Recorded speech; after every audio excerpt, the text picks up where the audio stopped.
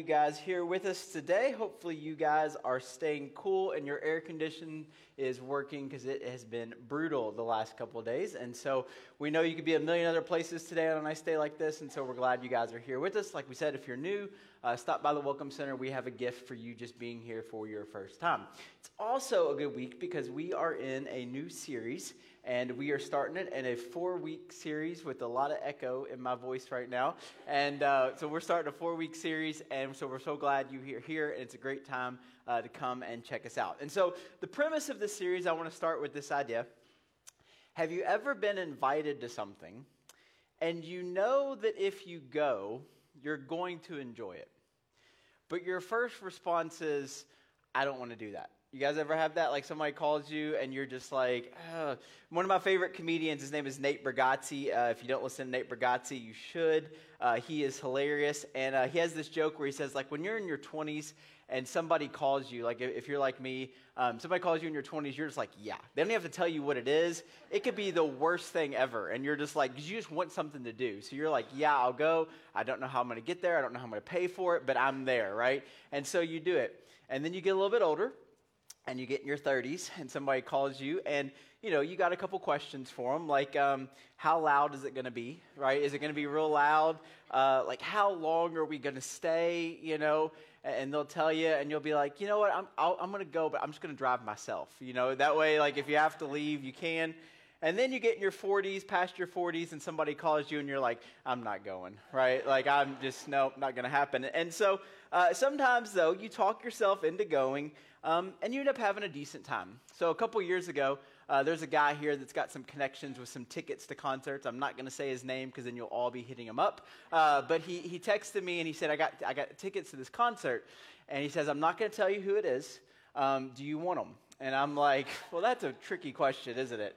And so he's like, do you want them? And I'm like, sure, I'll take them. And so he puts this envelope on my desk, and I go and I open the envelope to this tickets, and it's for Celine Dion. Now, I don't know if you can tell by just looking at me, I don't listen to a lot of Celine Dion, okay? The only song, to be honest, I was familiar with was the song from the Titanic movie, and I only know that because when I was dating a girl, she loved that, and we would watch that movie, and I'd be like, they're all going to die, it's just the way it goes. And so we got to the concert, and I wasn't super excited to be there at first. And we are legit, like, I never know, like, where tickets are going to be. We are from me to the back wall from Celine Dion, right? And so it's like these amazing seats. Ended up being, like, she's just super talented. Like, I didn't know any of the songs, but just hearing her voice, I mean, she was amazing. Ended up being one of the best concerts I've ever been to.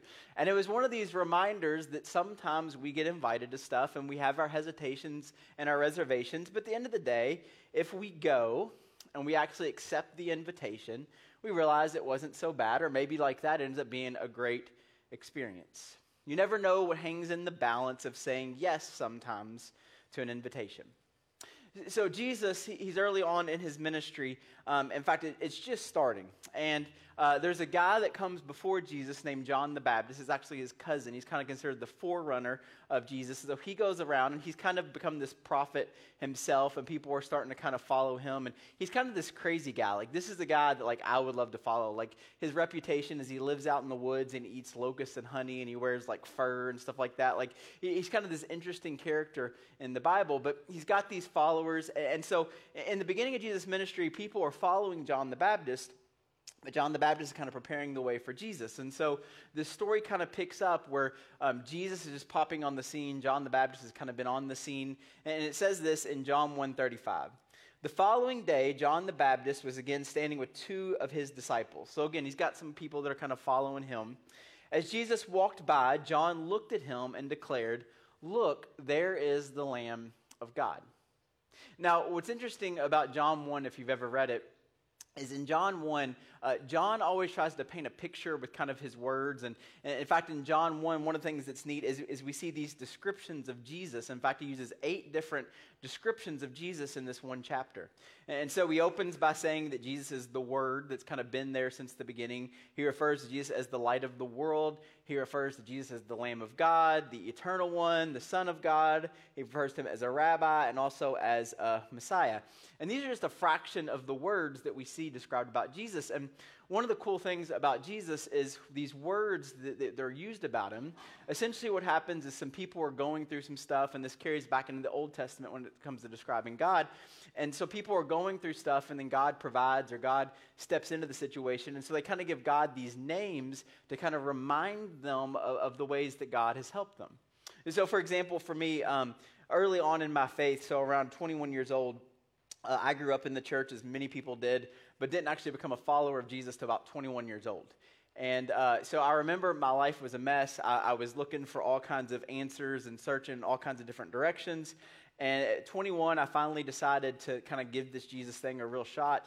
And even though I'd grown up in church, knew a lot of stuff, this was like the moment where I really chose to start following. And I remember our preacher at the time was preaching one week, and I don't really remember everything that he said. I don't expect that you guys remember everything that I said, but I do remember this illustration where the sermon was all about that Jesus is like this good shepherd. And the illustrations was that, you know, just like sheep, we've all kind of gone astray, and here comes the shepherd kind of into our lives to kind of help guide us and lead us. And I remember that picture kind of stuck out to me because I was thinking like I'd lost my path in life and was kind of confused. And so all of a sudden this role of Jesus being the good shepherd made perfect sense. And so I needed someone to guide me. And so it's interesting that sometimes our life circumstances in life can shape who Jesus is for us. For example, if you're a person right now that's filled with all kinds of conflict in your life, and then you get this message that Jesus can be the Prince of Peace, that sounds really appealing, that someone would lead you in peace. Or if you're ill right now or afflicted in different ways, and then someone refers to Jesus as the great physician, then that's really appealing. Or for like this example, these people start to see Jesus as like this rabbi, this teacher. And so if you're wanting to acquire knowledge, then maybe you see Jesus as this great teacher or this leader. Or maybe if you're a lonely person, then maybe the idea of Jesus being your friend. And so there's all these descriptions.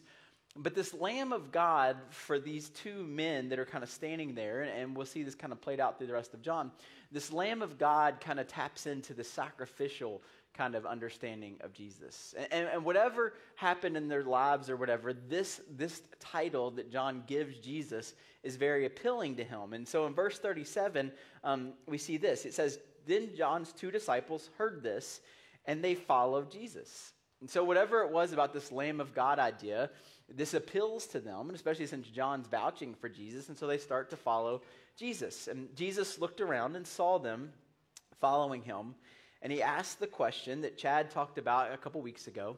He asked them this simple question: what do you want? Like, if you're going to follow me, like, what do you want? Other translations say it this way. It says, what are you looking for? And so I love this idea of these questions because Jesus is pretty blunt and to the point, but the reality is these are brilliant questions for life, first of all. Like, when it comes to life, because you get one shot at it, what do you actually want from life? And what are you actually looking for? And the reality is, a lot of us know this, is a lot of times you'll find what you're looking for, whether it's helpful or hurtful, but you'll find that if you kind of start this quest and this path to kind of look for it. And so what are you actually looking for in life? But I think when it comes to Jesus, it's this even more interesting kind of question. When it comes to following Jesus, and this is the question we all have to answer, what do you actually want? What are you looking for? What are you looking for when you come here every Sunday? What are you looking for when you listen to messages throughout the week or read your Bible or you read a devotional? Or what are you looking for? And I think for a lot of us, we come Sunday after Sunday participating in worship and fellowship and doing our part to kind of be the church. And I'll be honest, I think a lot of us, and this is not a bad reason to start, I think a lot of the reason we come to church is because this is where we live, right? Like, we just kind of live in a culture where Christianity is kind of embedded in the culture of where we live, and it's just kind of what you do. And so as a good person, you just kind of go to church. But Jesus, I think, asked the question for all of us is, what are you actually looking for in all this? And so these guys, they kind of look at Jesus and they reply, and it says this. They replied, Rabbi, which means teacher. I think the verse should come up. Rabbi, they said, which means teacher, where are you staying? Well, it would come up, but where are you staying? And so what's interesting is this, is they want to go and follow Jesus wherever he goes. These two guys are looking for something deeper, and it taps into this understanding of the ancient world that maybe you're not familiar with. So the first thing is this word disciple. So this word disciple, we hear it in church, but we don't really understand what it means. But the word disciple is deeply connected to this idea of someone being a rabbi and a follower. And so these guys, in their culture, when you want to be a disciple of somebody, you don't just want to know them. Like, you don't just want to kind of know what they know. You don't just want to come in and hear a lecture every once in a while or whatever. The idea of being a disciple is that you don't just want to know what the person knows. You want to be like them. Like, you want to go where they go. You want to see what they see. You want to eat what they eat. You want to experience what they experience. Now, in the rabbinical world, and a little backstory, it's all about the idea of how they interpret the Torah. So the Torah is the law, which would be the Old Testament, specifically the first 5 books, also referred to as the Pentateuch. And so these ideas would be, a rabbi would kind of look at these different verses, and they would interpret them differently. Now, we're unfamiliar with this because we are Western educated, and the world that we've grown up is that we want everything black and white, right? Like, we want, just tell me what I'm supposed to believe, tell me what I'm supposed to do, tell me what I'm supposed to think. That's what we want. But in the Jewish world, especially in the rabbinical world, it was all about interpretation. And so one rabbi might look at a verse and interpret it this way, and then another rabbi would come along and interpret it a different way. And they were completely used to this and comfortable with this. And so one rabbi would kind of interpret a verse and say, well, this is how it relates to God, and this is how it relates to us. And then somebody might come along and say something completely different. Now, what they refer to this to is the rabbi's yoke. And the yoke was their understanding of how we relate to God and God relates to us. And so they view Jesus kind of in this moment, and we see this throughout the rest of the New Testament, kind of as this rabbinical kind of figure, this rabbi-type figure. And so these disciples, what they're really wanting to do is they're wanting to understand how Jesus understands God and how God relates to us.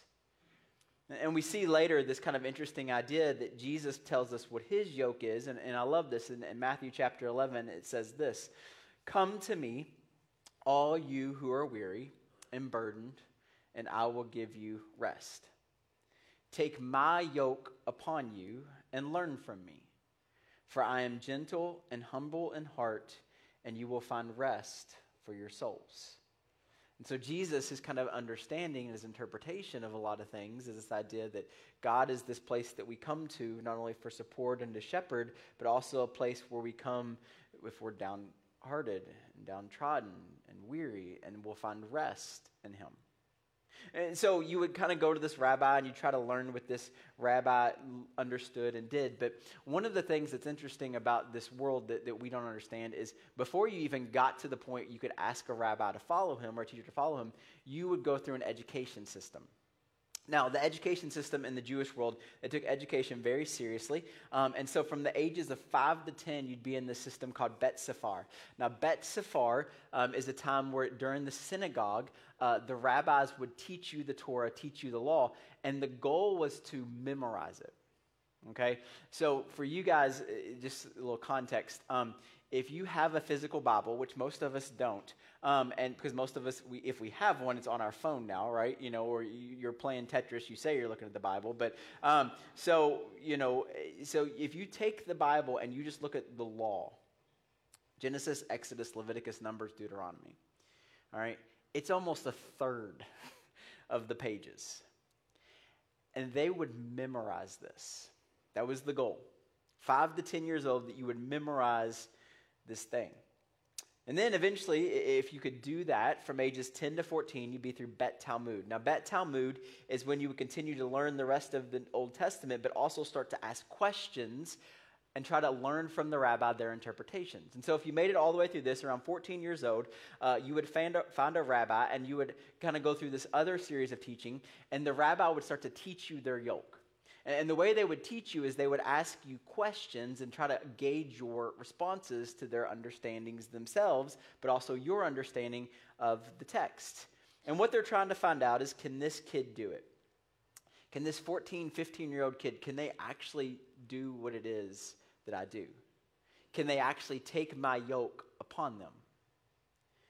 And so sometimes the rabbi would get to this point, and he'd look at a kid and he'd ask them some questions, and they'd answer the questions, and if it was good enough, then the rabbi might eventually offer an invitation for them to come and follow. But if this student wasn't the best of the best, wasn't the sharpest, wasn't the brightest, didn't have the best answers, he might look at him and say, hey, you're a great kid and all, but maybe you should go and learn your family trade. Maybe what you should do is you should actually go, and if your dad was a carpenter, you were a carpenter. If your dad was a fisherman, you were a fisherman. And you just go and learn your family trade. That's what it means to be a disciple. And so a rabbi would come to town, and he'd pick this group of disciples, and these disciples, again, they're trying to do everything that the rabbi does.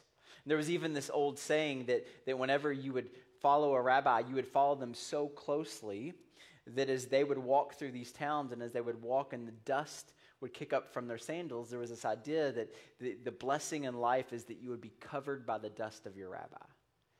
That you're so close that wherever they just walked, the dust would come and fill you. Now, the reason I tell you all that is because of what happens next. See, it's important to know that in their world, only the best of the best of the best got to follow the rabbi. But for our story, these disciples, these guys, they're following John the Baptist, who by most people's standard was a crazy person that lived out in the woods. We also see the invitation of other disciples, and they're fishermen and tax collectors and zealots, which means that they weren't the best of the best of the best. More than likely, at some point, somebody had looked at them and said, you're a great kid and all, but maybe you should just go learn your family's trade. And so what's interesting is these two guys, they look at Jesus and they say, well, where are you going? Can we follow you? And it's this interesting idea that Jesus looks at them, and maybe in their mind they're saying, can even we follow you? Like even us? Like the messed up and the broken and the ones that weren't the good enough. Can we follow you too? And this is the amazing part of the story of Jesus, not only for them, but also for us, is Jesus says, yes, even you can follow me. And so he says, and he replies in verse 39, you want to know where I'm going? You want to see what I see, do what I do? He simply says, well, then just come and see. Just come and see. Now, I love this language, and this is the language we're going to use for the next 4 weeks, is because, see, this is what we should tell people, and this is the invitation to us, is that if you want to come and see what Jesus is like, just come and see. Just come and check it out. And if you know people that are interested, you just say, hey, just come and see. Just come and check this out. And the reason I love this, and by the way, that whole 15 minutes was just set up for the next 4 weeks, okay, is that this message, and we want to get real practical the rest of the day to kind of set up where we're going, is simply this. Everything we talk about and everything we do, see, for a lot of people, their understanding of following Jesus is that as long as they got everything figured out, and as long as they have all their questions answered, and as long as they have their life together, then they can come and follow Jesus. But Jesus' invitation is, well, just come and see. Just come and see if this is what you're looking for. What do you want? What are you looking for? And if maybe, hopefully, and we believe that Jesus is what you're looking for, then just come and see. The other thing I want to say to everybody that's here is we actually do believe that you can belong here before you believe everything, right? Like we don't think that you have to have it all figured out, and then you can come and be a part of a church or be a part of a movement or be a part of the way of Jesus, which is what it was referred to before we called it Christianity in the church. It was just simply referred to as the way of Jesus. We actually believe that you can come and belong before you ever believe everything. And if you don't agree with me on that one, because some people kind of push back, I want to introduce you to a verse called John 2:22. Just look it up later. It's kind of this interesting verse. And what it says in John 2:22 is that after the resurrection of Jesus, then all of the disciples have this light bulb moment where they all of a sudden, now they believed everything that he said. Well, isn't that convenient that after you saw a resurrected Jesus, you're like, he might have been onto something, right? Which means for the 3 years that they were following him and getting covered in his dust, they weren't even sure. And so it's okay if you've got questions and you've got concerns and you've got doubts, that's okay. And it's okay that if you're skeptical and a little cynical and maybe not quite sure of all this, we just want you to come and see and come and check it out. Now, some framework for this kind of understanding. So if we just want people to come and see and we want people to kind of hear the heart of Jesus and see the way of Jesus, well, what does that look like? Well, the first thing that we see over and over again when it comes to this message of Jesus is that it's supposed to be good news. And in fact, the very first kind of thing that's really told about Jesus, we just read it every year at Christmas, we hear the birth story, is these angels, they come out over these shepherds, and what do they say? They say, I bring you good tidings of great joy for all the people. Now, tidings is just a fancy word for news. I bring you good news of great joy that will be for all the people. So the beginning story of Jesus is that this is supposed to be good news. That who Jesus is and what he's come to do and what he did not only here on earth through his ministry, but also what we believe through his death and resurrection is supposed to be good news. And so how does that relate when people come and see? Okay, well, here's what I want to start by saying. Did you know that you can communicate things without ever even speaking? Did you know that? They estimate, based on different studies, that around 30 to 40% of communication is nonverbal. All right? Which means we communicate constantly with people through our body language, right? Like some of you, I look at you right now, you don't know this, but the lights are up. Like I can see you. You look bored. That's okay. We'll get through it, okay? Some of you are kind of like, when I say things, you're like, I don't know if I believe that. That's okay. It's okay to be wrong, right? And so, I'm just kidding. And so like we communicate through body language. Some of you, like you can tell when people come in that they're here because their parents told them they had to come, or they promised them lunch, or they're dating a cute girl or cute boy and they want them here. And so that's okay. We'll take it. And so, but you communicate a lot through speaking and without even speaking. And so when people are willing to come and see, we have to understand that sometimes we're communicating stuff even without saying words. So when they come, they expect to hear a sermon. They expect that there's going to be worship. But one of the biggest things we communicate is through our nonverbal communication. So what does that look like? What does that even kind of mean? So let me tell you, everybody knows this, but we forget about it. There is nothing more intimidating than walking into a new place for the first time, especially a church, right? And every single person in this room, at one point, you walked into a place like this, or maybe specifically here for the first time. The only person that walked in and it wasn't their first time was me, and that's because I was here from the beginning, okay? Everybody else, you've walked into a place like this for the first time, and let's be honest, it was intimidating, wasn't it? In fact, I know people that have told me stories that they came to Journey 2 and 3 times and never got out of the car. Like they would just come and sit in the car and decide whether they were going to come in or not. And then eventually, because of an invitation of a friend or whatever, they came in. And so here's the thing. We all know that's true because, see, when you walk into a new place, you wonder, what's it going to be like? Especially a church. Is it going to be like my last church? Is it going to be what I'm familiar with? Here's the big question. Am I going to be accepted? And am I going to be welcomed? Is it going to be confusing? And so what do we want people to see? If we're inviting them to come and see, well, if we communicate non-verbally, here's what we want people to see. We want them to see people who are willing to acknowledge they are here and that they're glad they're here, right?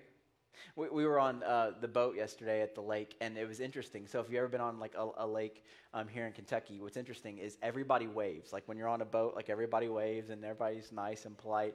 But what's fascinating is it's not that way on the dock, okay? So when you're on the dock, like these you'll walk past people, they won't even acknowledge you're there, right? But then all of a sudden, like, we get on the boat, so we got to be friendly, and we wave at people, even if we don't know them and all that. And so what happens sometimes is like these unspoken rules that when we're on the water, everybody's friendly. When we're in the parking lot trying to find parking spots because they're limited, or we're on the dock and everybody's trying to get out and do all this stuff, all games are off, right? All bets are off. Did you know that our communication with people doesn't start in here? It starts out there, and it starts in the lobby. In the way that we see them, in the way that they see us. Are we smiling? Are we friendly? Are we glad they're here? Do we shake somebody's hand and say, nice to meet you? For you weird people, do we give them hugs, right? Do they see kids having fun? Do they see themselves here? That's a big deal. Do you see yourself here? Not just on the stage, but when you look around, right? Do you see people who are willing to move seats, especially in the 10 o'clock and sometimes the 11:15 service? Thursday, we have a Thursday service. There's plenty of room. You could sit wherever you want. You could sit and move seats during the service. It doesn't matter, all right? But here's the thing. I mean, when it's full, do they see people that are willing to move seats so that they can sit down with their family and their friends? Do they see people who are willing to help them find the bathroom or communion or something like that? Here's a big one. Do they find open parking spots? Because all of you all want to park right there. We have a whole city we can park in, all right? A whole city, all right? And we all want to park right there, but those are nonverbal ways of communication that may not feel welcome. And so we want them to feel welcome. We want them to see this because this is all, listen, these are unnecessary barriers that can stop somebody from coming and hearing and seeing the good news of Jesus. All right, so what do we actually want them to hear? Not just what do we want them to see, what do we want them to hear? Well, from my perspective, we want them to always hear good news. Now, good news doesn't mean it won't be difficult to hear, all right? Sometimes there's news that's difficult to hear that you need to hear. But at the end of the day, we still want it to be good news. All right? And here's the thing. See, we believe, honestly, we really do, that God hasn't given up on you and he hasn't given up on us. We believe that nobody is too far gone, and we believe that you have value and you have worth. And if you believe that God couldn't love you or accept you, okay, if you believe that, then you've been given a bad version of the good news. Because again, the message is this is good news for all people.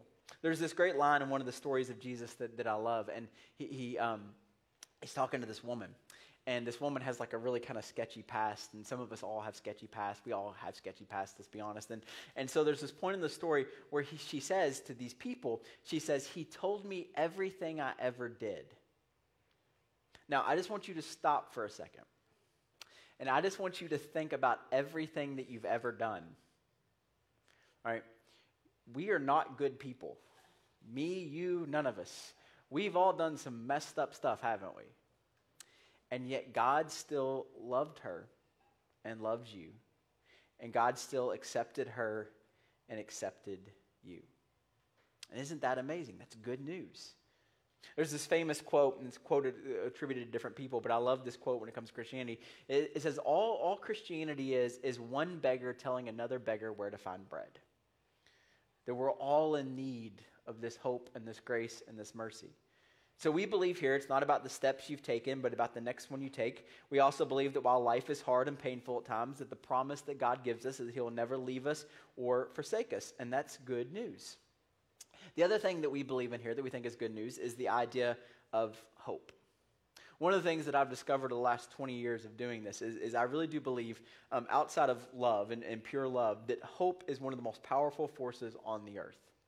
And the reason I believe this is because as long as there's a little bit of hope, and as long as people can be inspired with a little bit of hope, they can take that next step.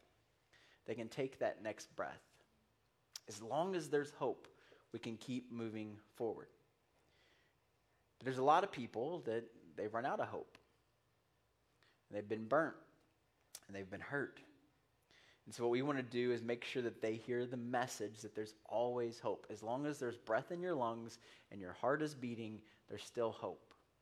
See, one of the things I want to let you in on, and I'm sure you know this because this might be your story, is every single week, either at this place or other churches, but we can only talk about this place, there's a family that's going to show up about 15 minutes early because only visitors show up early. The rest of you just show up whenever you want.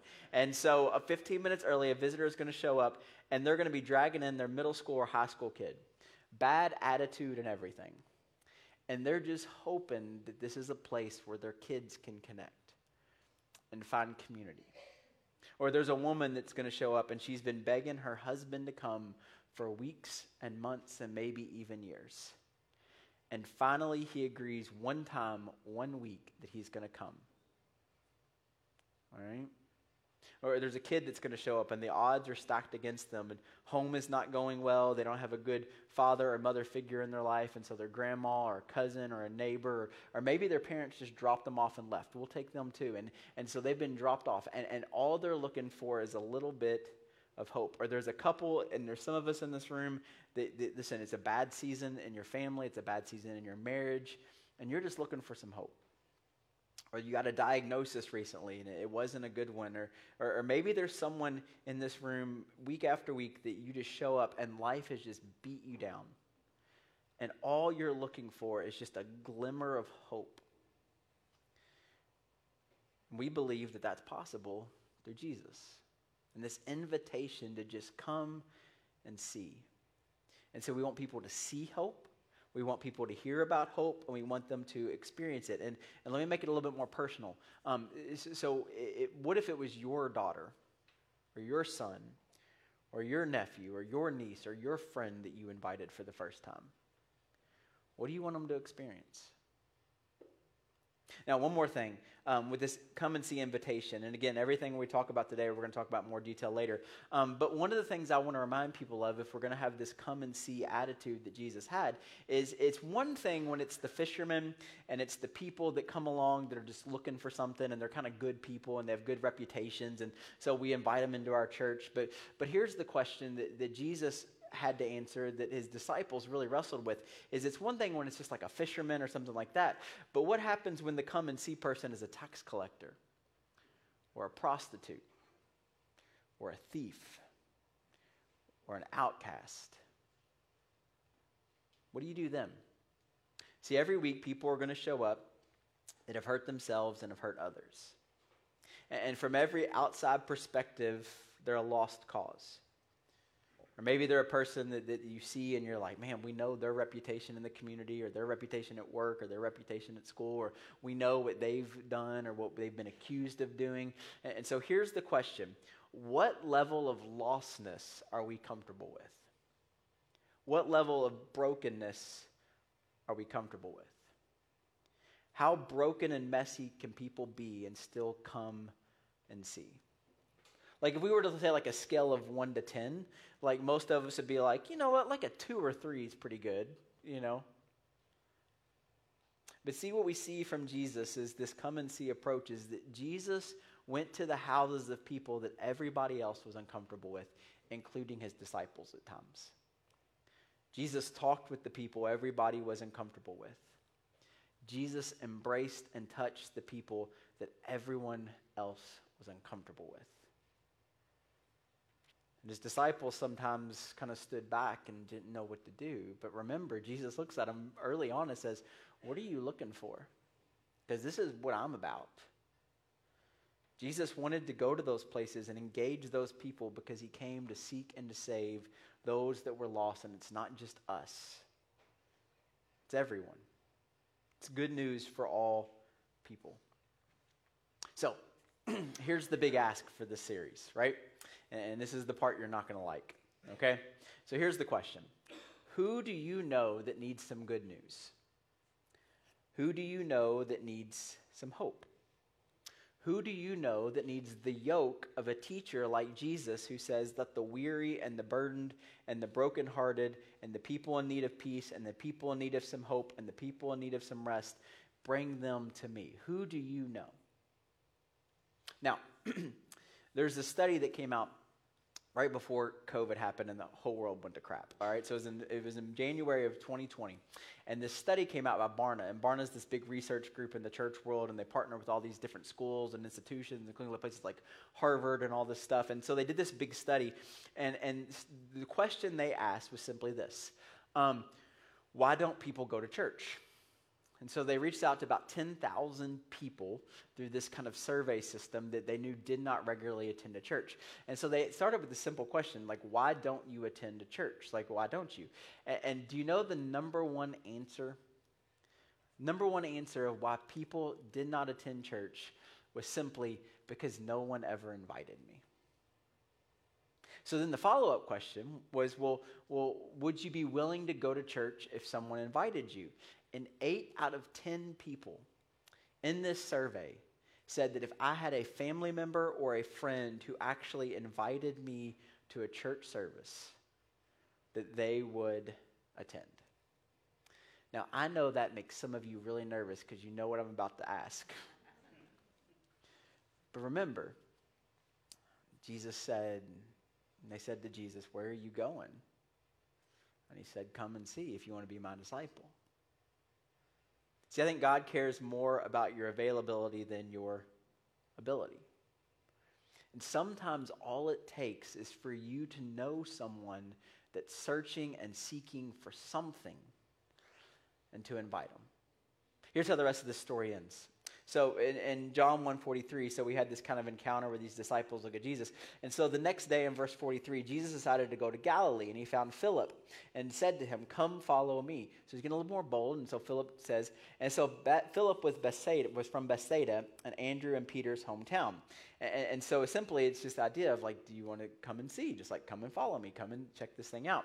And so Philip gets really excited about it because hopefully you're really excited about your faith and you're excited about what God's doing in your life, so you want to tell other people is the way this is supposed to go. And so in verse 45, Philip went to look for Nathanael and told him, "We have found the very person Moses and the prophets wrote about." Now, a little context here, okay? This is the big deal. Like that somebody would say, like, Moses is like giant in the faith of these men and women. And for them to say, we have found the very person that Moses and the prophets wrote about. All of that studying you did, remember when we were 10, 12 years old and we had to memorize those 5 books of the Bible and we thought it was miserable? Like, do you remember all those things we memorized? We have found the person that all of that was about. And his name is Jesus the Son. I mean, this is like them saying, we have found the key to life. And listen to verse 46. Nazareth? Can anything good come from Nazareth? We found the best news ever, but he's from Nazareth. Can anything good come from Nazareth? And maybe some people's approach is this. Can anything good come from church? I've been to church before. Can anything good come from that? And I've been into religion before. Can anything good come from that? And maybe, you know what, we've heard about that Journey Church, right? All about Shepherdsville, right? We've heard about them, right? Can anything good come from that? And I love Philip's response. Maybe this is all it needs. He says this: just come and see for yourself. Just come and see for yourself. You've got answers or questions. You're looking for hope. You're looking for peace. We found someone. We found someone with a yoke of love and grace and mercy and acceptance. And that's what we want people to see and to hear and experience when they come and see. Let's pray. Father God, we love you. We thank you. We thank you for your word. God, I thank you for the peace that you've brought into my life, the hope that you've brought into my life. And God, I know for a fact that I know people who need that same hope and that peace. And I know that everybody in this room knows people like that. People searching and seeking. They're looking for a good shepherd. They're looking for a Prince of Peace. They're looking for someone that's going to help guide them and teach them and lead them. We all know, maybe it's in our family, we know people who are wrestling and hurting and burdened. And God, there's this great news that was given all of these years ago for all people, for the whole world, for all of mankind. And it's this good news about this great thing that happened through Jesus. And not only who he was and the way he teaches us the new way to be human, but the way he teaches us how to relate to you and how you relate to us, and the hope that we have not only in this life, but also in what is to come. And God, it's good news, and it's supposed to be. So we came and we saw. And so God, we know that there's people that have that same desire to come and to see something good. So God, give us the boldness maybe to invite them. Maybe for a person in here that's still figuring this thing out, give them the boldness to continue to come, to know that they belong here even before they believe everything. And God, in all of this, may we only continue to see the good news of your grace, mercy, and love in all of our lives. So we love you and we thank you. In your son's name we pray. Amen.